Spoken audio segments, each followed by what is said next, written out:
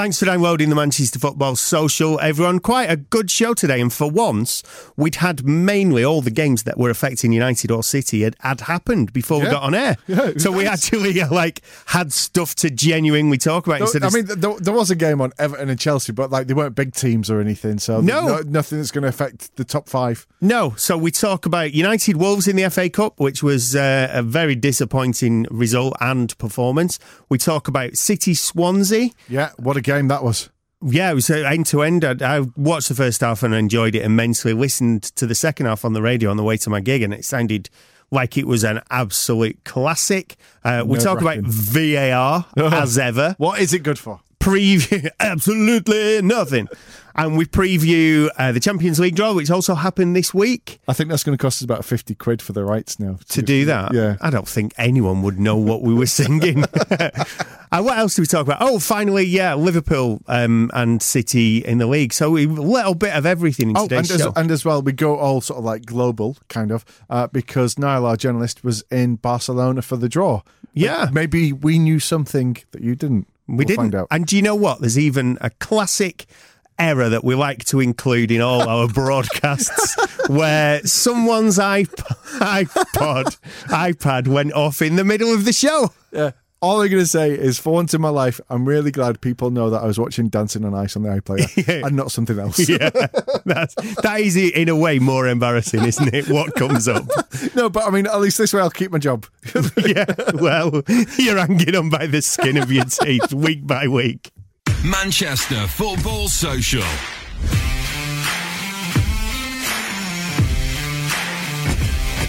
So welcome once again to the Manchester Football Social. My name's Ant McGinley. I'm a Man City fan. This here is Alex Boardman, a supporter of the Red Side. Yes, I support United, which is as it should be. Whoever you support, this is the place for you to come and get involved. The numbers you need, 0345 111 76 25 if you want to call us, or get us online on Twitter at MCR Footy Social. But what if they want to text? Why don't they just text 87711? That's what I'd do. Any one of those works for you anytime during it. So, what are the footballing headlines, Mr. Boardman? Well, these are the headlines from the FA Cup yesterday. City progressed, beat Swansea 3-2. They will now play Brighton in the semi-final. United got beaten away at Wolves 2-1.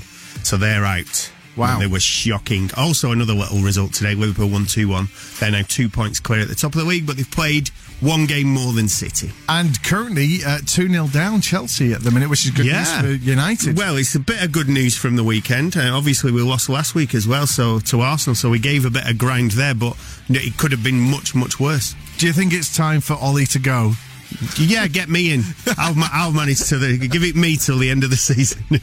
0345 111 76 25. Shall we start with City? Yeah, so it's been, what a week it's been for City, because obviously, we went top of the league, a good win last week. Then, of course, Schalke in the week, which I don't know if you saw this, but they sacked their manager after that. So he's been doing badly in the league. They're 14th, aren't they? So, he's gone. And then, of course, yesterday. But the question is, were we lucky yesterday? I'm not asking you that. I'm going to ask Frank. So what do you reckon, Frank? Were City lucky yesterday? I think they were lucky yesterday, yes. They got a penalty which was possibly dubious. Obviously, Bernardo Silva's goal was just... Oh, that was class. Spectacular. Class goal. And then, obviously... Aguero scored with a header, and he was offside, and there's no two ways about it. And I think it's just one of them that it went for us, really. There was no VAR at the stadium. Yeah, how do you feel about that? Because, we used to, over the last 10, 15 years, managers like Wenger, who would go, I didn't see it. Well, straight away, Guardiola said, I'm sorry, VAR wasn't there because it would have been given offside. He's taken it, but he's also said, and we've heard many a time before, Guardiola's gone, I'm a big fan of VAR, we should have it, we voted for it, everybody else said no. So are you a fan of him talking like that, or do you want him to be going, no, it's blatantly onside? No, I love the fact that he's actually quite honest about it. And as you've already pointed out, City were one of the clubs that did vote for VAR. I'm either way. You know, I'm a bit of a traditionalist, really. I think mistakes happen in the game, and sometimes that adds to the game, and as the talking points. Unfortunately, the talking points now are not whether he was offside or not. He's actually VAR should have been there or shouldn't have been there. You know, it's more talking about VAR now and the mistakes that happen with VAR, as opposed to those turning points within a game where somebody makes a mistake, either the referee or the linesman, and you know, it's sort of taken a little bit out of that and a little bit of the shine. But yes, getting back to the original question, City were lucky yesterday, and you know, I think within a season, obviously, we all watch football. Luck goes through and it goes against you, you know, and it's just one of them that went in City's favour yesterday. Unfortunately for Swansea, because I think Swansea should have been in the hat today. They look fantastic, and that left. I mean, some of the players. There's what's he called? This Selena, the City player. That was like one of the goals of the season. It was an incredible move, and what a cool finish. The left winger, who looks like the fastest player I think I've seen on a football pitch, because he was leaving Kyle Walker for dead. Absolutely 2 yards faster than him. It was incredible. And even some of like the old stages, like Routledge, for instance, he looked like absolutely deadly yesterday. Whenever he got the ball, you thought, he's going to create something, he's going to score. Really feel for him. Again, though, like I say, I didn't see the second half. Did they just run out of steam? Was it fitness? I think they run out of steam in the end. And again, you know, there's no two ways about it. City are a class above, obviously. And eventually, you know, that took over, bearing in mind that there was 2 goals that possibly shouldn't have been. But, you know, even if you watch the first half and how good Swansea were, City were peppering them. And the goalkeeper, you know, had a storm yesterday for Swansea. The radio said that, to be fair, when I was listening, Frank, go on, sorry.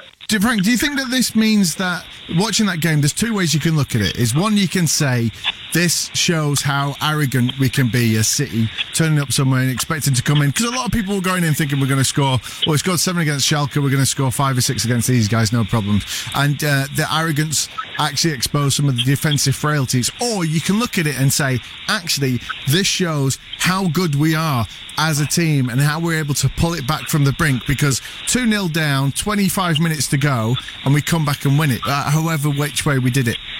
Yeah, I think there was a little bit of arrogance.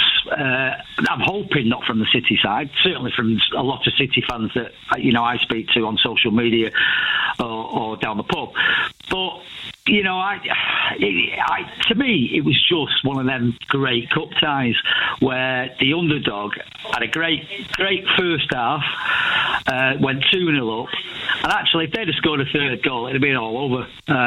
Just unfortunate for them that they didn't, and obviously City came back. So, and City have got this habit of actually doing what United did all those years ago, and just played till the end and played to the final whistle, and it actually paid off for them yesterday. Yeah, thanks very much, Frank. You want to get in touch with us as well? 0345 111 7625 or at MCR Footy Social. Just like United playing to the end, just like United used to do. United still do that. Many times they've done that this season. I mean, they played to the end yesterday. But they scored a goal in the like 92nd minute. Wasn't enough. No, they were poor yesterday. But go back to City, though. What I think Frank's... He's admitted you were lucky, yes, but it feels like we're skirting round the issue that one of the goals that you scored, the winning goal, was offside. Yeah. That's not even in any shadow of doubt. So if you're Swansea, I mean, you're talking about the difference between them possibly trying to hang on, getting a penalty shootout, winning it, getting a huge payoff. I can't remember. I think Swansea won the League Cup, didn't they, a few years ago? I seem to remember. Yeah, they did. So, but the FA Cup's bigger than the League Cup. Then the penalty, from the replays I've seen, it seems like he gets the ball, and I'm not saying he gets the ball and clatters the player. He gets the ball and then there's incidental contact after. So that's 2 of your 3 goals shouldn't have been allowed. Possibly. I don't think there's much argument in that. Although if you saw the game yesterday, there were some incredible saves and goal line clearances and all that. So you do look at it and you kind of go, well, it weighs up and the way it comes down. But the whole thing is, like Frank was saying there, what VAR is supposed to do, it's supposed to clear that up. But what we've had with this now, and I'm trying to think, I'm sure I've seen a movie like this. I can't even think what the film is, but if this rings a bell, let us know. You can text us on 87711. So it's almost like, like a video game where you kind of do something, you make a mistake, and then time rewinds, and then you go and do it differently. From your last save point. Yeah, exactly that. And we saw that yesterday with Lindelof getting sent off. Yeah, well, this is the other bizarre thing. So Lindelof, to be fair, if that would have been a red card, football's over. Football's on its way out anyway, because tackling is not allowed anymore. If that would have been a red card, when he gave it, I was like, this is absolute madness, this decision. But United had VAR. Brighton this afternoon had a dodgy decision go against them. At the end. Right at the end. Extra time. Yeah, luckily they won anyway. So it was kind of irrelevant. But there was no VAR there, and there was no VAR in the Swansea Man City game. And you're thinking, this is the same round of the same competition. Now, is this because they're still getting it ready for next year, or is it only still because, like, obviously the way the FA Cup runs is that you can have a Premier League team against like a 7th tier football team quite easily. It rarely happens, and you can be away at that ground.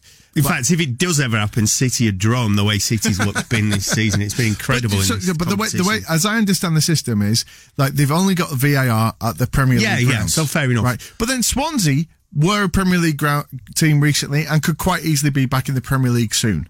So they'll have to have it.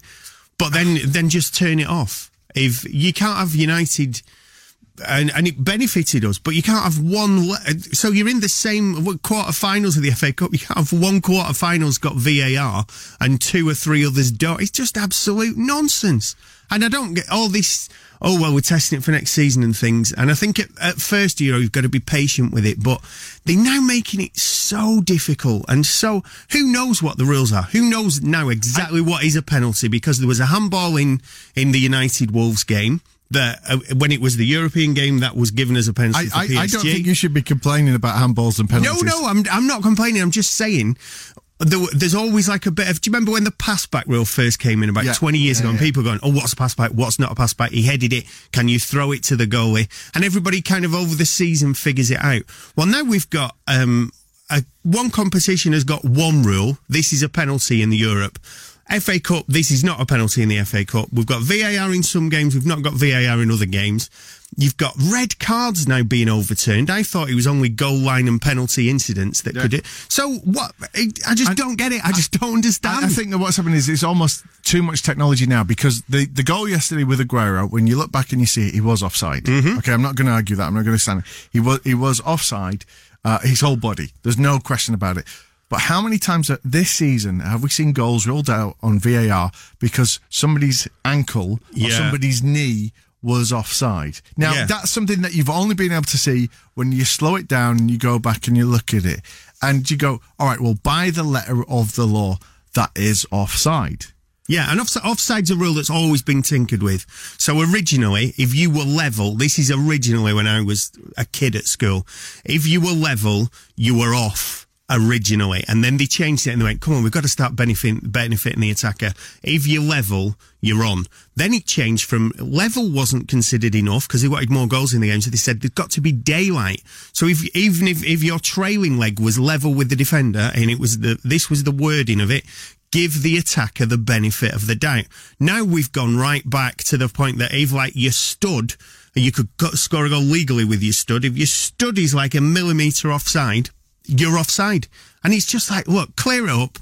Let us know exactly what is offside. And I think most people would say, make it back to the daylight. Make it back so that the attacker gets more chances on goal. We want to see more goals. If you understand it, 0345 111 7625. Jack's on the line. Jack, have you ever scored a goal with your stud? With my stud, I don't think I've scored a goal with a pair of football boots. Oh, God. Is your name really Alexis Sanchez? No, he's not scored a goal either. Right, Jack, let's get this over with. I'm guessing by your accent, you're not a United supporter, are you a Wolves supporter? I'm a Wolves fan and I'm a bit rough as well because I bought a big bottle of vodka after we absolutely hammered last night. Were you at the game? I went. I took my 3 nephews. It was brilliant. Managed to get a selfie with Paul Ince at the end, which was nice as well. You had a selfie with Paul Ince? Wow. Yeah, on the way. Yeah. Great game, absolutely. I mean, I think it's one of them that could have gone either way. It was down to the strikers, weren't it? It was just putting them chances away. But we're absolutely buzzing. We're buzzing. So here's the question then, where this is like the typical thing that, because we're in Manchester, so we want to concentrate on the Manchester point of view. Yeah. From what I saw, United, I can't tell if United were really, really bad or if Wolves were just so good and so well organised and so disciplined, we just weren't allowed to play because it felt like we were shut down in this game worse than maybe Juve at home earlier in the season or like the same as the Paris Saint-Germain first leg. Were Wolves good? Were United bad? What was it? Yeah, I think it's a bit of both, but Wolves, like you said, Wolves are very well organised and Pogba didn't get a sniff today. He had a couple around him every time the ball came near him. Matinho was pretty... he was a great tackler of the ball kind of thing. Matinho was on him every time he had the ball. So I think it was a bit of Wolves. We played well, but we've played better this season as well. I don't want to take arrogance. I don't think you were quite at the races, were you? No, it looked like not from what I saw. Had you taken a couple of those chances, you had chances, then it's a completely different game altogether. But saying that, Romero made 2 before 0-0. He'd made 2 guaranteed goals, 2 great saves. So, it could have been worse. We could have been 3 or 4 down before we got a consolation goal. There was that one-on-one where he made that save, and I turned to my nephew, who's like 7, and I said, and that's why he's the best goalkeeper in the world. And he said, De Gea's not playing. So Uncle Jack, get off the vodka. Exactly. But when it's said out loud and everybody around you can hear it, kind of thing. Nice one, pal. Yeah, that was a great save, wasn't it? Yeah, could have gone either way. That's my honest opinion. Really could have gone either way. I mean, you guys are having a great season. Yeah, amazing. And as well, it's been a great couple of years for you. And I'm guessing from you having nephews and stuff, you're old enough to remember the last time you were in the Premier League and it didn't go so well for you then. Oh God! No. What's the difference? What's the difference now? It's all down to the ownership. It's down to this Fountain, this Chinese firm. It's the money they're putting in. There's a real unity down here at the minute. Everybody's singing from the same hymn sheet. The investment's there, but they've got a real long-term plan. They want to win the Champions League. They want to do it. They want to get into Europe. And it's looking possible. It's looking like we could get in Europe within the next couple of years because they're going to spend more money this summer. But everybody's on the same page. I've never, as a Wolves fan, I've never experienced this. I've never seen it at the Wolves. It's just such a feeling, really tangible feeling around Molineux at the minute that something special is happening. And you do get some Wolves fans playing around with it and saying, yeah, we're going to win the Champions League next year. They're just being silly. I think most of us are just enjoying it and just still kind of blown away that it's happening kind of thing. So it's not too dissimilar. I mean, Leicester had the fairy tale ending when they won the league a couple of years back, but you've got now a decent first 11 where some of those players, I mean, you're thinking of Jimenez up front, Jota, Neves in the centre of midfield. There must be clubs sniffing for them. Now, what happened with Leicester? Leicester had the money and Leicester said, no, we don't want to sell. We are not a selling club anymore. We want to build on it. Yeah. But then someone, for instance, Mahrez, just dug his heels in and went, City want me, I'm going away to City. Is that a possibility? Are you frightened for next year you won't have some of those stars, or do you think you can maybe hold on to them? Well, I see you get a lot of these people. I think they're a bit deluded. They're the kind of say, we don't need to sell. I think we're like the 5th or 6th richest in the country or something else. So we don't need to sell. It's not the case. That is it. If a player decides he wants to leave, then it's happening, isn't it? That's the way I love. And if Man United come knocking forward, saying Neves, you've got it as a Wolves fan. You'd kind of say, I don't want to see him. He's the best player I've ever seen in a Wolves shirt. I wouldn't want to see him go. But also the thing is, I do want him to win everything and play at the highest level kind of thing. But he's just got to know tattoo of a wolf on his arm, so I'm hoping that's a good sign. Wow. Yeah. But it's more than just having money, because we've seen lots of teams come in and spend money, and obviously, like, you know, there's been a lot of money spent at Chelsea, and they're sort of dropping off the pace a little bit as well. United have spent a lot of money, which hasn't worked out for them. You know, is it as simple as just being the team that spends the most money, or is there something like with the manager that's there? Yeah, there's that big Portuguese connection, isn't there? There is something happening. I don't know what it is, but... Yeah, it's like when it first started with Chelsea with Abramovich and with City, it's at this point where they always use the word project now, don't they, with investors and clubs and stuff. It's a big project. But they know long term the ambition's there, and I think as long as they can say, you know, they could probably say to the likes of Neves, give us 2 or 3 years and you'll be playing in Europe for Wolves, you know, there'll be no need for you to leave. But yeah, you've got to get there, ain't you, to be able to keep on hold of these players. Jack, what I'd really love to hear is, because of that Portuguese influence and you being from that fine part of the world with from your the Black accent, Country, can you speak any Portuguese? Sí. It's Spanish, Portuguese. Obrigado. There you go. Yeah, that means thank you, doesn't it? So you've got Watford in the next round in the semi. No reason why you can't get past them, and it's looking like you get City in the final. So, from my point of view, massive fingers crossed. I would love it now if Wolves went on to win the FA Cup. I have to say, as the City fan, I am you're the team that I fear getting in the final. They're the best side left in it, apart from City.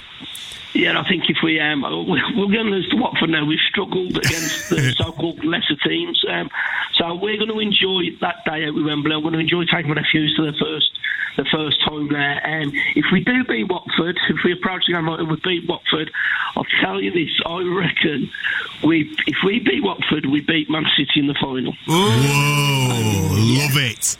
I really hope so. Just you make sure you call us back if that happens. All right, because I'll be calling you if it goes the other way. Yeah, my phone's breaking up here a bit, sorry. All right, take care, Jack. Thanks, Jack. Brilliant. See ya. Good night, chaps. So that's Jack, a Wolverhampton fan. Whoever you spot, give us a call, 0345 111 7625, or drop us a Twitter.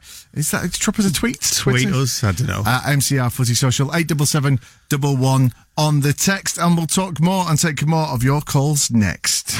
Manchester Football Social. Subscribe to the podcast now and never miss a show. Manchester Football Social. Sorry for the slight delay there, but I was just taking aback because just before we started talking, Alex just said to me, yeah, we should talk about United because they were awful yesterday. Finally, after all this time together, you're starting to see sense. This is the Manchester Football Social. Alex Boardman is a United football supporter. He's a bit down. Yeah, I'm a bit fed up, to be honest. A bit glum. Ollie out. My name's Anthony Ginley, and I'm a City fan, and this is your football show. It's the voice of the fan. So whoever your team is, wherever you're from, you want to get involved, give us a call, 0345 111 7625, or at MCR Footy Social on social media. Yes, you could text us as well if you want, 87711. However, these are the football headlines. United went down yesterday 2-1 to Wolves. They are out of the FA Cup. Gutted. City are through to the semi-final after being awarded a penalty for nothing and scoring an offside goal after being drawn again with yet another easy draw. Is this from a United fan? So City won 3-2 yesterday, they're through. Liverpool played in the league today. It was their game in hand and they beat Fulham 2-1. So they are now 2 points clear of City at the top of the table. But no, it wasn't their game in hand. They've now played a game more. Apologies for that. It was an amazing comeback for City yesterday, but I don't know if you saw that. There was a thing going around on social media. Someone took a screenshot of a gambling website and they were looking. So with half an hour to go, City are 2-0 down and they were still favourites to win the game. How mad is that? Well, listen to this. I saw on Twitter one of the betting websites was paying out when Swansea were 2-0 up. And it was still 2-0 with about 25 minutes to go. So they paid out, and that person got 50 quid from it's a very, very small bet, and he put that on City to win in 90 minutes. Wow. So I think it was actually not as great as you might think, even with 25 minutes to go. You know what? Let's just step back and go away. Let's just stop talking about City winning and let's talk about United losing. Well, United were awful yesterday. They were awful. And last week as well. It's all gone wrong. Something's gone off. Something has gone off since the Paris Saint-Germain amazing result against all odds. And it was like that team was solidified because all the so-called starting 11, half of it was missing. Pogba was suspended. Yeah. You got players like Fred came in at Paris, and McTominay and Pereira played the hearts out. Lukaku played brilliantly as well. Managed to do really well there. They kept some of that side due to injury in the Arsenal game. Now, the Arsenal game was one of those, again, another penalty that was not a penalty that went against us. So had it been 1-0 with 10 minutes to go, maybe we could have snuck one. But when it went to 2-0, that game was effectively over. But in that game, we had chances to score and we played well and we had a lot of possession. It wasn't one of those games where you go... It was basically... Do you remember when Chelsea played City at Chelsea earlier in the season? Yeah. And Chelsea went up and scored by Kante at half-time. And it was their one. It was their first shot, and then in the second half they scored another. That was pretty much the story of the Arsenal game. The De Gea mistake for the first goal, a penalty that wasn't a penalty, and you just got to go, well, that happens. However, yesterday was different. Yesterday, for whatever reason, and maybe we were talking to Jack, who still sounds like he's had the best night ever. He sounded like he'd been up all night, didn't he? Responsibly. But he said Wolves were fantastic. I agree, Wolves were great. And I've seen Wolves this season, and I do think they're a very good side. But United equally created zero. And it seems, if Pogba's playing and you can mark Pogba out of a game, you can put two players around him every time he gets the ball. United are utterly unable to create anything, it seems. But isn't that mad? Because this is United we're talking about, and by putting two players on Pogba, you're taking somebody off somebody else. Yeah. So there should be somebody else that steps up. Well, there are some. So obviously, every United fan has had concerns that were highlighted in the Mourinho time, and Solskjaer's amazing sort of attitude and the great spirit for the first 15, 16 games kind of airbrushed out any flaws within the team. Yesterday, you did see when Ashley Young doesn't play. Firstly, there is nothing on that right-hand side whatsoever. Dalot's sort of played some games. He's come on and made an impact when he's played on the wing. But yesterday when he was sort of playing in the right-back position, nothing happened. And there was no one for him to pass to. Herrera doesn't really get down that side very much. So everything United create is all down the left-hand side via Shaw, Pogba and Martial. Martial looked really tired. He's just come back from injury. He didn't look anything like the player he can be. He had no confidence. He don't think he beat anyone. Do you think he's just made too many social media videos of him cheering and jumping around? Yeah, possibly. Pogba did nothing either, and Shaw was at fault for the second goal. And you kind of see. I wondered when we played Paris in the first leg at Old Trafford. There was a couple of decisions went against us and we looked a bit naive and Pogba got sent off. And again, it was a bit of naivety and you kind of go, oh, well, that's playing the European game.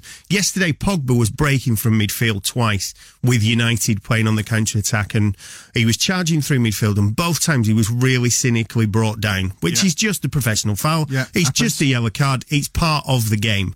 We're losing 1-0 with, I can't remember, let's say 20 minutes to go. Shaw's one-on-one as a defender and he kind of slips and he's got a rugby tackle, he's got a trip, he's got to do anything he can to just to halt that player and then they go and score and make it 2-0 and it's just that little bit of naivety, that little bit of just be a bit more professional. I don't know. Here's a thought for you.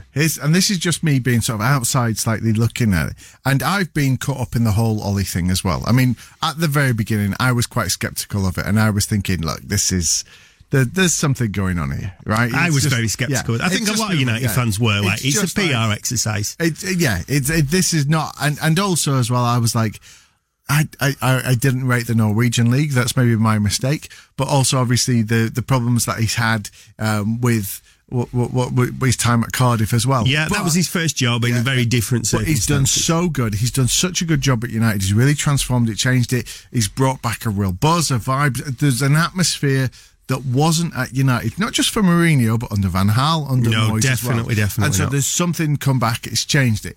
I'm wondering if the night of the victory over PSG, they gave him the job. They signed it and they went, look, it's yours. Now, they haven't announced it yet, but that's there. All the paperwork's been done. They say it's there. And so maybe it's just taking his eye off the ball a little bit, or and the players probably know this as well, right? I think the players know he's got the job. I think he got the job weeks before the first PSG game, to be honest. I think he probably got it. If he hadn't got it at the Arsenal away in the FA Cup, he most definitely should have had it after the Chelsea game. But I don't know what it is. I mean, it's almost like this is his. If this was a normal season and he'd have been the manager from the start of the season, we got 16, 17 games in, so where would we be? We would be in about December, which if you think back to when City had their blip, you got beat by Palace. Yeah. And Chelsea, was it Brighton? Leicester? Chelsea, Leicester and Palace. Yeah. The amazing times. Newcastle. Yeah. Okay. So that was in January, the Newcastle one. But that would have been about 16, 17 games into the City season. So maybe it's just a thing of sides start to find you out and you're still playing with the tactics that have already worked and you've still yet to work in training and go, look, if this isn't working, let's do this. Yeah. And what was really apparent yesterday in the bits of the City game that I saw and listened to on the radio and all the United game that I did see was when City were struggling and needed to up it, they brought on Aguero to make a difference. Not bad for a sub, is it? No, and he ultimately did. And you still played an excellent side. It's not like you were playing field in reserves. When we had to make that change to let go, because Lukaku had got a little knock in training or something, you looked on the bench and you think you got Mata, who was just coming back from injury, who can change a game, control it, but he's not likely to come on and score a couple of goals. We ended up bringing Pereira on as our first sort of change to make. But then isn't that part of the issue is because Solskjaer's in this kind of holding pattern, if you will.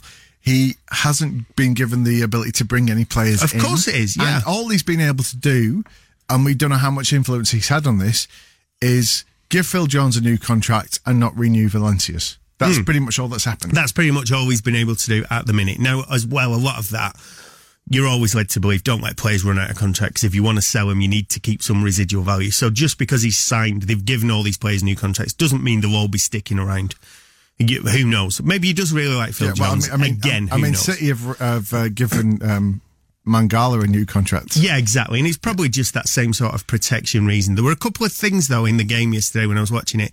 Smalling has been great defensively since he came in, and he did put one really good ball through for Rashford, but most of the rest of the time when he gets the ball, he is really uncomfortable on the ball.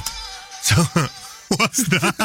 That was, I just went to check the Premier League table, and it opened up on the on my iPad, whatever I was watching last. Well, that could have been that. I think we ought to be very thankful that it was just some opera singer dancing on ice on my iPad. But yeah, Smalling's not amazing on the ball, and it's just you notice it now as a fan. You watch the tactics of opposing players, and they let Smalling off the ball all day, because if he gets the ball in his own half, he's so uncomfortable on it. He's never really going to make a killer pass. He often can't control it first time, and you're a bit like, the amount of times he gets the ball and ends up going back to the keeper because he's panicked because he's miscontrolled it. So he's not top level. And then, but can I just again, being from the outside looking in, just say to you, like, whoa, take a breath. All right, you've lost 2 games in a row, and you've lost 3. I'm fine. Lose all of them to the end of the season. Still give it Solskjaer. You've lost 3 games under Solskjaer, but actually, those 3 games have all been in different competitions. Yeah. Right. So you lost the Champions League first leg, but you've come back and you're through to the next. Yeah. Amazing. Brilliant. So that one of those losses has no relevance. Right. The Arsenal game, unlucky. Unlucky, but Everton have beaten Chelsea, so Chelsea have not made ground up. This is what I'm saying now. You're currently a point ahead of Chelsea, which was just unthinkable. Yeah, unthinkable. I think we're 1 behind Arsenal, aren't we? Yeah, and only 2 points behind Arsenal. 3 behind Tottenham. Just mental. Yeah, no, it's absolutely ridiculous. There's still 8 games to play. Of those 8 games, Arsenal have got to go away 5 times. If there is a team in the league worse at going away in the top half of the table than Arsenal, I bet there isn't. I mean, the thing that's shocking just looking at this now is the gap for Tottenham. Because considering it was only about 3 weeks ago, everyone was talking Tottenham are back in it. It was about 7, I think, when they were really in with a chance of winning the league. They're now 13 points off City. Yeah, it's ridiculous. They just collapse. They always collapse. But hopefully they're saving it off for the Champions League because they've got City in the next round of the Champions League. That is something we need to talk about. We need to talk about the Champions League draw that we're getting. And I think what we'll do is we'll bring Niall in, our journalist, and we'll talk about how the draw that came out and have a look at that. And if you want to get in and get involved in that and give us your thoughts on it, 0345 111 76 25, or you can give us a text, which is Alex's favourite thing. Oh yeah, 87711. I've just learnt it off by heart. Wow, look at that. Have you had it tattooed on your forearm? 16 weeks later. 87711. Text. At MCR Footy Social on social media, and we'll be back after this. Manchester Football Social. Subscribe to the podcast now and never miss a show. Manchester Football Social. Welcome to the Manchester Football Social. Whatever your team, whatever your colours, welcome. And if you want to get involved with us, 0345 111 76 25, or you can drop us a text to 87711 at MCR Footy Social on social media. Alex Boardman, Man United fan. Yes, I'm a McGinley City fan. And football journalist extraordinaire. Fresh from tropical climes of 17 degrees. Yeah. Is that what it was where you were? Now, McCall, football journalist, welcome to the show. Oh, so you were in Barcelona. Yeah. When the Champions League was drawn. I know. It was a little excursion turned inadvertent scouting trip for all my Man United supporting pals. So did what actually happen was you were on holiday and then we phoned you up and made you work? So I went to visit a mate in Barcelona, and obviously they had Lyon at the Nou Camp in their second leg of the last 16 game, of which they won 5-1, by the way. Yeah, it was poised at 0-0, and I remember thinking, that'll be tight. And Lyon scored, and the nerves were pretty palpable, like you could feel them. But Barca, I'm surprised not more teams are talking about them, to be honest, because I kind of feel that in a weird way Barcelona have just floated through to the quarterfinals of the Champions League. Everyone's talking about Juventus, United, even Manchester City, Ajax. No one's really said anything about Barcelona, but they're one of the best teams left in it. But is that because you don't really need to say anything about them? They're just so well established and they've got such superstars. I mean, you could say that, but like they weren't even bookies' favourites, were they? Because bookies' favourites have been between Juve and PSG and City. It's been those three for the start of the competition all the way through, and then Madrid and Barca were kind of joint 4th and 5th favourites. But for whatever reason, talking to the locals out there, they feel that they're not as likely to do it this season as people might think, for whatever reason.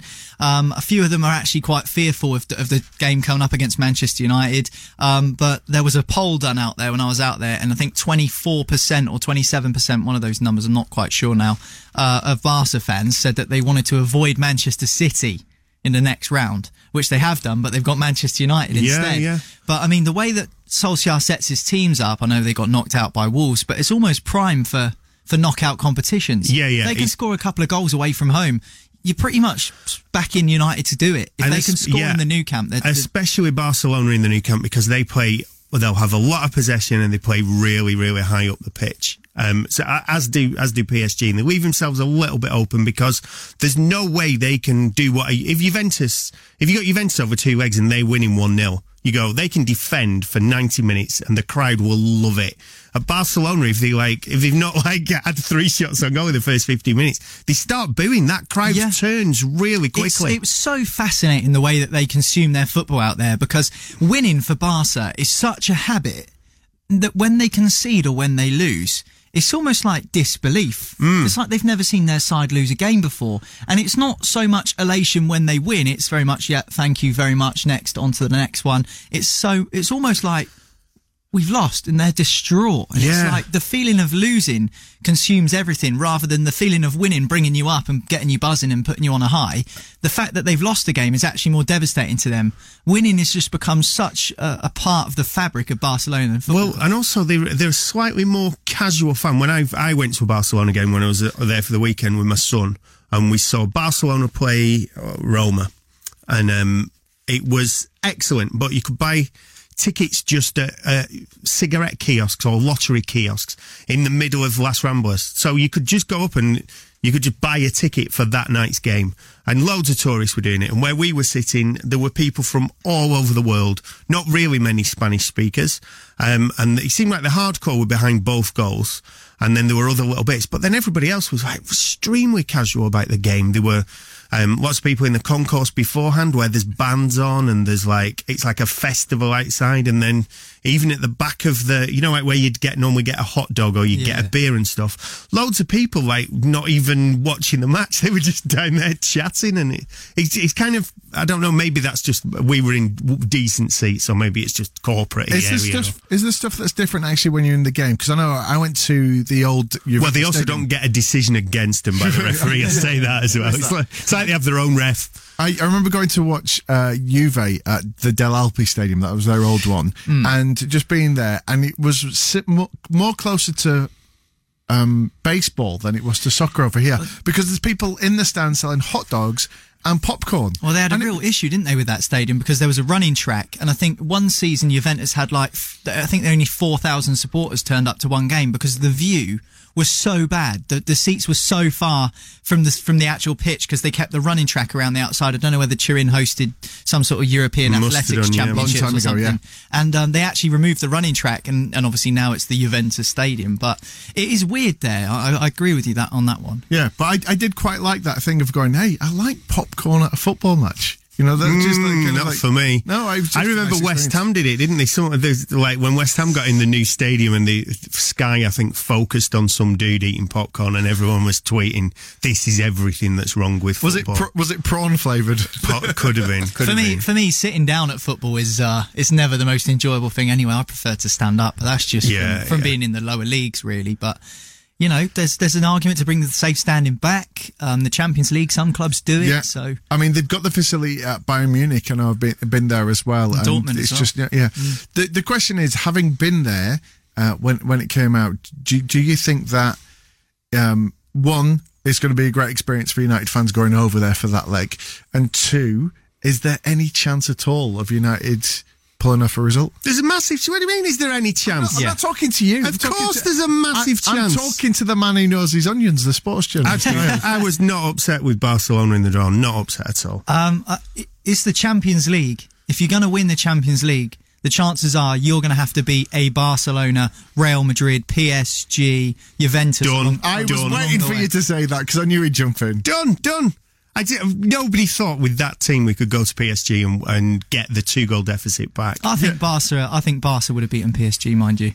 Yeah, possibly. And as well, you've got to say as well, with that team, and Jose, you managed to beat Juventus, so that's even better. Well, with that team, we had Pogba playing and stuff. We didn't have Pogba playing in that game. We didn't have Herrera. I don't think we didn't have Matic. We didn't have Mata. I think it comes down to this thing as Martial. well. Same with Manchester City. People say they can't see them winning the Champions League because they have little to no European pedigree, and that's not being disrespectful. It's just because they've only really been in the Champions League the last 5 or 6 seasons. The same really with PSG. I mean, they've only really been... I mean, I wouldn't even call them a European heavyweight. I mean, are they? No. PSG, well, is it only... The club only started in 1978, is it? 1970. It's like...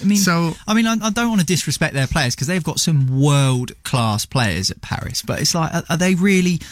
I mean, every year they're tipped to do well in the Champions League, and every year they fail. And it's always at this stage, isn't it? Always when the 12 points, 15 points clear in the league. Whereas Barcelona have what United had under Sir Alex. They have a fear factor. Yeah. There's a fear factor of going to the Camp Nou. There's a fear factor of playing against Messi, playing against... I mean, still. You look at these players. Busquets, I think he's only 31 years old. It feels like he's been It feels like he's been playing for he has played forever. He has played a lot of football, hasn't he? So they've got some world-class players. They're a massive, massive football club. And it's just everywhere. When you go out there, the football is everywhere. You see people in scarves. I mean, you do see a lot of tourists, but they're a huge football club. And it is like a big Catalonian emblem as well because they've got the colours of the thing. Sure. So it's more, well, as they say on the seats, it is more than a club. It's kind of like a way of life, etc. But to think this Barcelona team, it's the best side I've ever seen in club football, was the Barcelona team of about 9 years ago, which had Xavi and Iniesta in midfield, was ridiculous. Messi was still is ridiculously good. But scored the best header I've ever seen in the Champions League final. I mean, against United. And he's like 5'4", and the ridiculous. height on to get between past Van der Sar. Ferdinand and Vidic, it's just he is phenomenal. However, is Suarez having a great season? Is he the player he was even 3 years ago? I don't think so. No, he's not. Is Messi? He's still ridiculously good, but is he as good as he was when we played him? He's not. He isn't. He's not. He's still the top goal scorer and top assist maker in Europe, though, Alex, to be fair to him. Is Piqué as good as he was 10 years ago? No. Is Biscuits Xavi or Iniesta? No. Biscuits. He was always there, understood it. He's not bad, but in the same way Fletcher was not Roy Keane or Paul Scholes, Biscuits is not Xavi or Iniesta. Ask me again, are any of those players better than the players Manchester United have got? And I would say, yeah. Well, if Biscuits marks Pogba, he'll mark him out of the game. But will Barcelona play that? Will Barcelona go, let's just mark Pogba out of the game and stop him? Maybe they will away, but I don't think they'll do that at home. They'll have to go out at home and they'll have to open up, and that'll leave us with our counter-attacking game, which is the best way. It's actually the only way we play really good football. Well, big test. Are you going to have your players back from injury by the time that game comes they're all around? back now. I'm thinking, no. I'm thinking about the really important, influential players like Sanchez. Yeah, Sanchez won't be back. I wonder if Sanchez will even play again, to be honest, at United. Because when's he going to play? He's going to play in any of the 8 games to get for fourth? I think if he comes back from injury, because of what they're talking about, this latest injury, he's going to be back at the beginning of May. Yeah, just so he'll be there for the Champions League final if you get that far. Yeah, or the last 2 games, or the last sort of game of the season. You're not prepared to give him another 6 months, maybe till January next year? I don't see the point though, because he's had chance after chance, and he's had loads of starts £26 million to turn it round, and he's also he's one of these players who seems to consistently be injured with the same kind of injury, and you sort of think, as his career goes on, is he now 30 anyway? Well, he's not going to get less injury prone, is he? He's going to get more, and he's just not played. And when he has played, he's been useless. So my patience has gone. If we can't do better than that, it's massive for United in the off-season to see what happens, to see actually if whoever the manager is, to see if we buy a new centre-half, to see if we actually ever get some right-sided attacker, to see if we get a new full-back that's an actual full-back as opposed to a winger that we've had for 8 years. I don't want to come across as sounding biased in any way, but let's just park that there, because as far as I'm concerned, that last few minutes is a waste of space because Barcelona are going through. Let's go on to the other side of the draw, and City have got Spurs.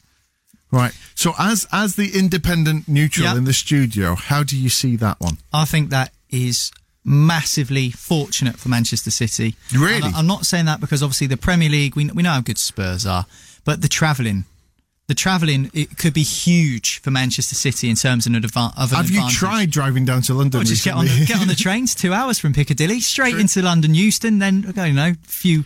But Barcelona's only 2.5 hours on a plane, and as I think I said the other day. But also from a fan point of view, travelling to the game, it's much easier to get to London than it is to Barcelona. It's probably cheaper to fly to Barcelona from Manchester. It's a lot more fun to go to Barcelona. £40 to get returned to Barca. See, have you been to a train on London? That's 160. Talk about the actual game, though. I mean, what we're looking at, because Spurs have suddenly fallen away. We were just talking a few minutes ago about the fact that from being 3 points off the pace, they're now 13, 14 points off the pace in terms of the top. They've obviously, Kane was out for a bit, Ali's just come back, but they've done all right. They did really, really, really well against Dortmund.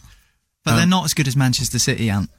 They're not. I know. Keep telling me this. Keep telling me. I need them on this. I'm sorry. I'm sorry. They're just not as good. The greatest teams in the history of football of all time, I'm talking all the teams across, have found a way to win no matter what the circumstances. I know it was only Swansea, but Manchester City, although for a bit of fortunate refereeing, lack of VAR, whatever you want to say, they found a way to win. Manchester United used to do it under Sir Alex, Fergie time, late goals. They found a way to win. In the Champions League 99, 20 years ago, Solskjaer has won it. They found a way to win. The best teams in football find a way to win. I love Manchester City have done that and they've proven that this season, and they will find a way to win against Spurs, and I fancy them to go through. Can we just make sure that we take this little bit of audio and I'm going to play it to myself every morning, because that is remember when Barack Obama became a president, and it was yes we can, and your speech all the way through that, they found a way to win. They found a way to win. I feel so motivated. Swansea were really unlucky. I know. They went 2 goals up. They played brilliantly. Tottenham also have got a massive shout in the next 4 or 5 weeks. They play Liverpool away at the end of next week. Then they play City 3 times in April. Yeah. So City's April is ridiculous, and you've got United in that. To think that Swansea away in the FA Cup will equate to a team... City have not got a good record in the Champions League. As it gets to the final stage, it's the one that Guardiola supposedly wants, the one that fans still be the anthem and say, we're not bothered about it. There's a difference between... I don't see Tottenham being a pushover at all. They beat Dortmund 4-0. They were incredible. They've been brilliant in this competition. But I'm saying, I think, on current form, I think Swansea are a better team than Schalke. And I'm not even joking there. Schalke nearly getting relegated out of the Bundesliga. Swansea sat mid. I think if Swansea played Schalke, Swansea would beat them the way they played against Manchester City. Yeah, because possibly. Schalke were that bad. I mean, this is the way it goes. You've got to have luck along the way. You do. I don't see Tottenham being a walkover though, because they won't again, be. They've been great in Europe, and they've got those players will be back in form. Son, Kane, Eriksen. No, Son does worry me, and I'll tell you one thing, Alex.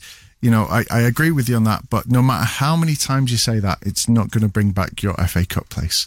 Alex, Niall, thanks very much. Thanks very much for joining us today. Manchester Football Social. Subscribe to the podcast now and never miss a show. Right, so we're off air now, obviously, but the podcast continues. Ant McGinn, we did something extremely naughty then. Professional. You had a little pop saying we were all upset because United are out of the FA Cup, a trophy we've won probably 7 times more than City. And you said it just as we were going off air, so I was not able to come back. This is why we have the podcast, so the floor is yours. Well, I'm thinking, I'm going to say this, Niall's not here, he's had to just pop out and do a little bit of another job. However, City's draws have been remarkably lucky thus far in every competition you've been in. The League Cup, teams like Burton Albion in the semi-final. Come on, talk about being given a bye. FA Cup, you've still not really played anybody. But Swansea, you could go all the way to the final. You could even win that trophy, and you've not really played anyone from the top 6. Right. But again, that's by the by. You've got to play who you've got to play. However, I think all that as it comes towards the end of the season, obviously you're doing well in the league. Liverpool are running you close. We know they're 2 points clear now. The underestimation of someone like Tottenham will be your downfall, because even if I'm not underestimating them. Niall was. Yeah, come on. You were jumping around when you got that draw. You were punching the air. You were dead happy because you'd avoided Liverpool, who we know historically murdered you in the Champions League. United, who we know have got fantastic pedigree in the Champions League. Sorry, what? A trophy we've won 3 times. Yeah, and how many of the players that have won it are playing for the team at the minute? Let me think. Have we got any of the finalists? No, none. Smalling? No. But we got to the final 3 other times on 3 other occasions. You've avoided Barcelona. You've basically been given every kind of easy round. But all those easy games, all those cup games, that there will come a point when, and it's coming in the next few weeks, when you've not played anyone yet. And as soon as you face a real side, be it Tottenham or be it in the semi-final, as I predict, United City, and that lack of big game experience this year will come back to haunt you, mark my words. City will be going out at the semis, if not to Tottenham. It's possible. It's entirely possible. However, if that doesn't happen, and if we beat Tottenham, and if we get United in the semis and we beat them, and we go on and we win 2, maybe 3, possibly the 4 competitions that we're still in, what will you then say, Mr. Alex Boardman? I would be amazed, frankly. And I will still say it's not as big an achievement as when United won the treble, because when United won the treble, they did it with a hardcore 6 players, 5 players, 6 players that were all homegrown, who played in every round So basically, what you're saying, it doesn't matter what we do as a club, you'll always find a way to make out what you did many years ago better. It was better because it was success that had been built over many, many years. It wasn't just success that had been given to us. That's like asking a self-made millionaire who started off selling newspapers when he was like 15 years old, and he's worked his way up, and now he drives a Bentley into work. He's got a big factory and he makes £1 million a year. Is he happier with the way he did that than another millionaire whose basically dad was a millionaire and just gave him £1 million? That's the difference, and that will always be the difference. I would say the second one is going to be happier because he's not had to spend all that time that's working. From your point of view, isn't it? He's not as deserved. And I think also as well, I think a lot of the older City fans do sometimes struggle trying to reconcile where you used to be and all those, like, to then suddenly just being like, oh, look at us, we're in the quarter-final of the European Cup, we're in the semi-final of the FA Cup. Is that not work for us as fans who were there? And I'm not the oldest by any means, but through the 90s, in the Kippax, stood in the Kippax, going and seeing those, and you know, the greatest moment I ever saw as a City fan in the 90s was being top of the league after 3 games. That was in the 90s, early 90s, yeah. And then we got relegated that same season, right? And that was pretty standard. And so we went through, and the people, Natalie was the same. Natalie was there with the player when we were going to go down. We came back up with Dickoff scoring, all that, all the ups, all the downs. That was in 99. Her mum and dad wanted to leave, and she made them stay. Yep. She made them stay, and she saw that. And this is what it's like. So it's not as simple about just all the money coming in. As fans, we've invested. It's not just the time. It's not just the money that we spent on shirts or games or those things. It's the emotional investment. So we've been there. So it's not just a case of you have been there. But I'm telling you now, there are City fans my age who, if you said to them, they've loved winning things for the last couple of years, but if you said to them, click my fingers, you can go back to the 80s and you're going to get to an FA Cup final and lose on a replay, but it's still that City and you're still at Main Road. But that's nostalgia, and that's what you're doing. But nostalgia's so powerful. No, but that's your identity. That's built into the fabric of being a City fan. I think you never know what's going to happen with City. You could be 3-0 up. Oh, we've lost 4-3. That's not the case now. Not the case now. I still have that fear, though. I still carry that fear. Yeah, but you're stupid. There's no need to have it because you've eradicated it all by buying 40 of the best players in the world. How come we were 2-0 down at Swansea in the cup? Because you took your eye off the ball, because you're arrogant. That's right. Do you know what is interesting, actually? As you said it, we had a caller on earlier, Frank. Yeah. I've got him lined up. We're going to ask him something else again. However, I know this about Frank. You were just saying about Natalie Pike's parents wanted to leave when Dickoff scored it was in 99, wasn't it? And it was the playoff to go up in the thing at Wembley. So Frank was there at that same game, and his wife also wanted to leave, and she'd started walking up the stairs, and Frank was really reluctant, and they'd had a bit of an argument because she was really fed up going, well, this has been an absolute... And she was really annoyed as well because she supports City, and she was leaving, and she was at the sort of tunnel on the way out, and Frank was sat at his seat going, I really don't want to leave, but at the same time, I don't want the argument that's coming if I let her go on her own. So he just got up off his seat, and he'd got to like 2 steps past his seat, and then City scored, and Helen, who's his wife, came running down like cheering and stuff, so they sat back down and watched the rest of it. But you know, I'm sure there was people with the whole Aguero 93-20, there was people Loads that left. Of people. Yeah. People miss everything. No, but Barcelona, like the new Camp 99, I think people probably missed that because they were leathered. But I've got to tell you this, so you don't know this, and this is the first moment I ever cheered for United in my life. 99, I was working as a bouncer in a club in Leicester when I was at uni. And for that night, they opened up the club because they had a big arena and they had a big projector screen, and they put the game on so people could come and watch it. There was loads of students there. We could hold 1,500 people, right? We had 1,496 United fans and 4 Bayern Munich fans right in the middle, German students. And because it was so busy, we couldn't get to where these students were, these 4 Germans. And there was only 2 of us working because they didn't realise how big this game was going to be, how popular it was. And literally, like 10 minutes in as it goes, Bayern score, and then the atmosphere was just horrible.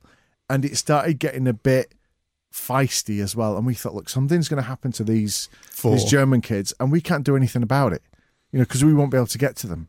So we were literally, if something like as big and strong as we thought we were like, literally, if it goes down, we're just going to have to lock ourselves in the toilets till it's all over.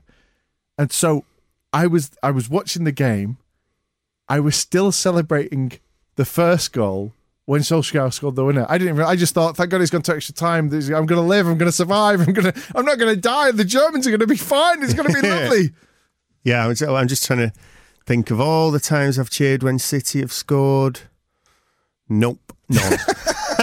Zero. Absolutely zero. Yeah, it will happen. However, so I've got Frank back on, ready to go. Right, what's Frank want to tell us about? Well, so do you remember Frank was the dude who got the free Newport County ticket in the last round? Yeah. He drove the guys down and not Newport. What am I talking about? The place near Wales. It was Newport. Is it Newport? Yeah, Newport. Yeah, sorry. So one of those games that we got isn't a proper game. Yeah, one of your many sort of buys into every competition. Yet you'll still probably boo the FA if you get to the FA Cup final. So anyway, Frank he just seems to be living like life on the jib. He's had another absolute result going to watch City, and where he's basically got a lot of things for very little money. So let's find out. Let's see what he says. Yeah, it was one of them situations where I got a phone call literally about 9 o'clock on last Friday night from a friend of mine who runs a promotions company, and he'd already sold. He had a box at the Etihad, right. And he got there's 10 seats in the box, and he'd sold 8 of those boxes. So he phoned me up and asked me if I fancied taking my son to the Etihad in one of the boxes. Is that one of the boxes where, like, I've seen Liam Gallagher and Noel Gallagher sort of? So you've got like a balcony and you can sit out if you want. Yeah. Yeah, it's exactly one of them where you go in the box, you've got a glass patio door type thing, and then you've got 10 seats that you can go out onto the balcony and watch the game, or go back into the box and watch it either through the glass patio, or you can watch it on the television screen. Is there like a butler that opens and closes the patio doors? Not quite that opulent, but there's a waitress assigned to each box. So basically, between 10 of you, so you've got your own waitress. You've got a waitress in the box, and she comes in and she says, she'll take your order basically if you want a drink or if you want something to eat. Hang on. You want something to eat? Like are we talking a pie, or are we talking like caviar? You can eat whatever you want, really. Whatever's there. I mean, my son actually had cheese and onion pie and chips on a plate, though. On a plate. At the death of football, right there. Exactly. So, are these boxes? Because I've seen them advertised. I've seen the City one advertised, and I think they're 10 grand a box. Oh no, they're not 10 grand a box. What am I talking about? They're a grand a box, aren't they? Or 1,200 quid or something like that. Something like that. Yeah. So with 10 of you, so it's like 120 quid. So how much did you have to pay the 240 quid for you and your lad? As it happens, no, I didn't, because, as I say, I know the guy, and he was doing me a bit of a favour, really, because I actually coach his young lad, for the football team that I coach at the weekend. And he's basically, I said, how much are the tickets? And he said 120 quid each. He says, but I'll give you 2 tickets for 50 quid. I tell you what, you've got some negotiation skills there, Frank. Yes, so it was just one of them. Okay, then. And I snapped his hands off and off I went. So what's funny about this, Ant, you might not know, because we spoke to Frank before 3 or 4 weeks ago. So Frank, when he went to Newport, got a free ticket for driving a coach. The minibus of the guys, yeah. So now as a coach, he's getting not a free, but a heavily discounted box for the game. And you probably end up going to Wembley like just wearing a ball boys kit or something and just getting for nothing. Yeah, have you ever paid full price for a ticket this season? Yeah, I have, to be fair, yeah. But I tell you what, like, we've got your number now, Frank. You've got ours. Like, if somebody else comes along to you and says, I've got 4 tickets, your lad, and us 2, how's that? That sounds good to me, mate. Yeah, well, I'll sit in the back and eat chips. I'm not watching that rubbish. On a plate. Yeah, on a plate. Do you get gravy as well? Yeah, gravy. Oh. And can I just check as well? Is all the food and drink when you're in there? Is that free, or do you have to pay for that on top? To be fair, I had to pay for my food, but you obviously some of the boxes, and I'm assuming the guys in the box that were with me that paid full price, they got theirs for free. You don't get your drinks for free, but you get your food for free. How much is cheese and onion pie and chips on a plate cost? It was only, how much was it for? Probably about £6 or £7, I think. A bit steep. Frank paid £1. He gave him £1 because he offered to drive the waitress home or something. That's probably what happened. Oh, that's brilliant. That is so good. Yeah.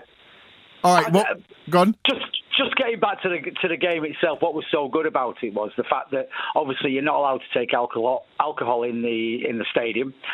But what was so nice about it, it was a really cold day actually, if I remember rightly. It was so nice that I had a pint on the table. So if I fancied a drink of my pint, I used to go in the box, get warm, have a drink of my pint, watch the match through the glass, and then went back outside again. So it's just a bit of a bonus all the way around. Winner. Yeah, winner. And that's it from us for today. We've just chatted loads about that and about lots of other things, but that's kind of what we do. If you want to get involved in the Football Social, it's on every day on XS Manchester, and you can get it again as the podcast. You'll sometimes hear Alex on the Manchester United Football Social. Yeah, Manchester United Football Social, 6 till 7 if you're listening on the radio, or you can just go on the Manchester Football Social, as Ant said, any podcasting device. We're on all of them, aren't we? And look out for some exciting things happening as well, because we just did our first Facebook Live, and pretty soon, every time we do the show, you'll be able to see our glorious faces in 3D. So that means I'm going to have to start washing. I'm putting clothes on. Nope, I refuse. In fact, if that's can I do the next show with Natalie Pike, please? I think she might have a say in that, and I know what her answer's going to be. No.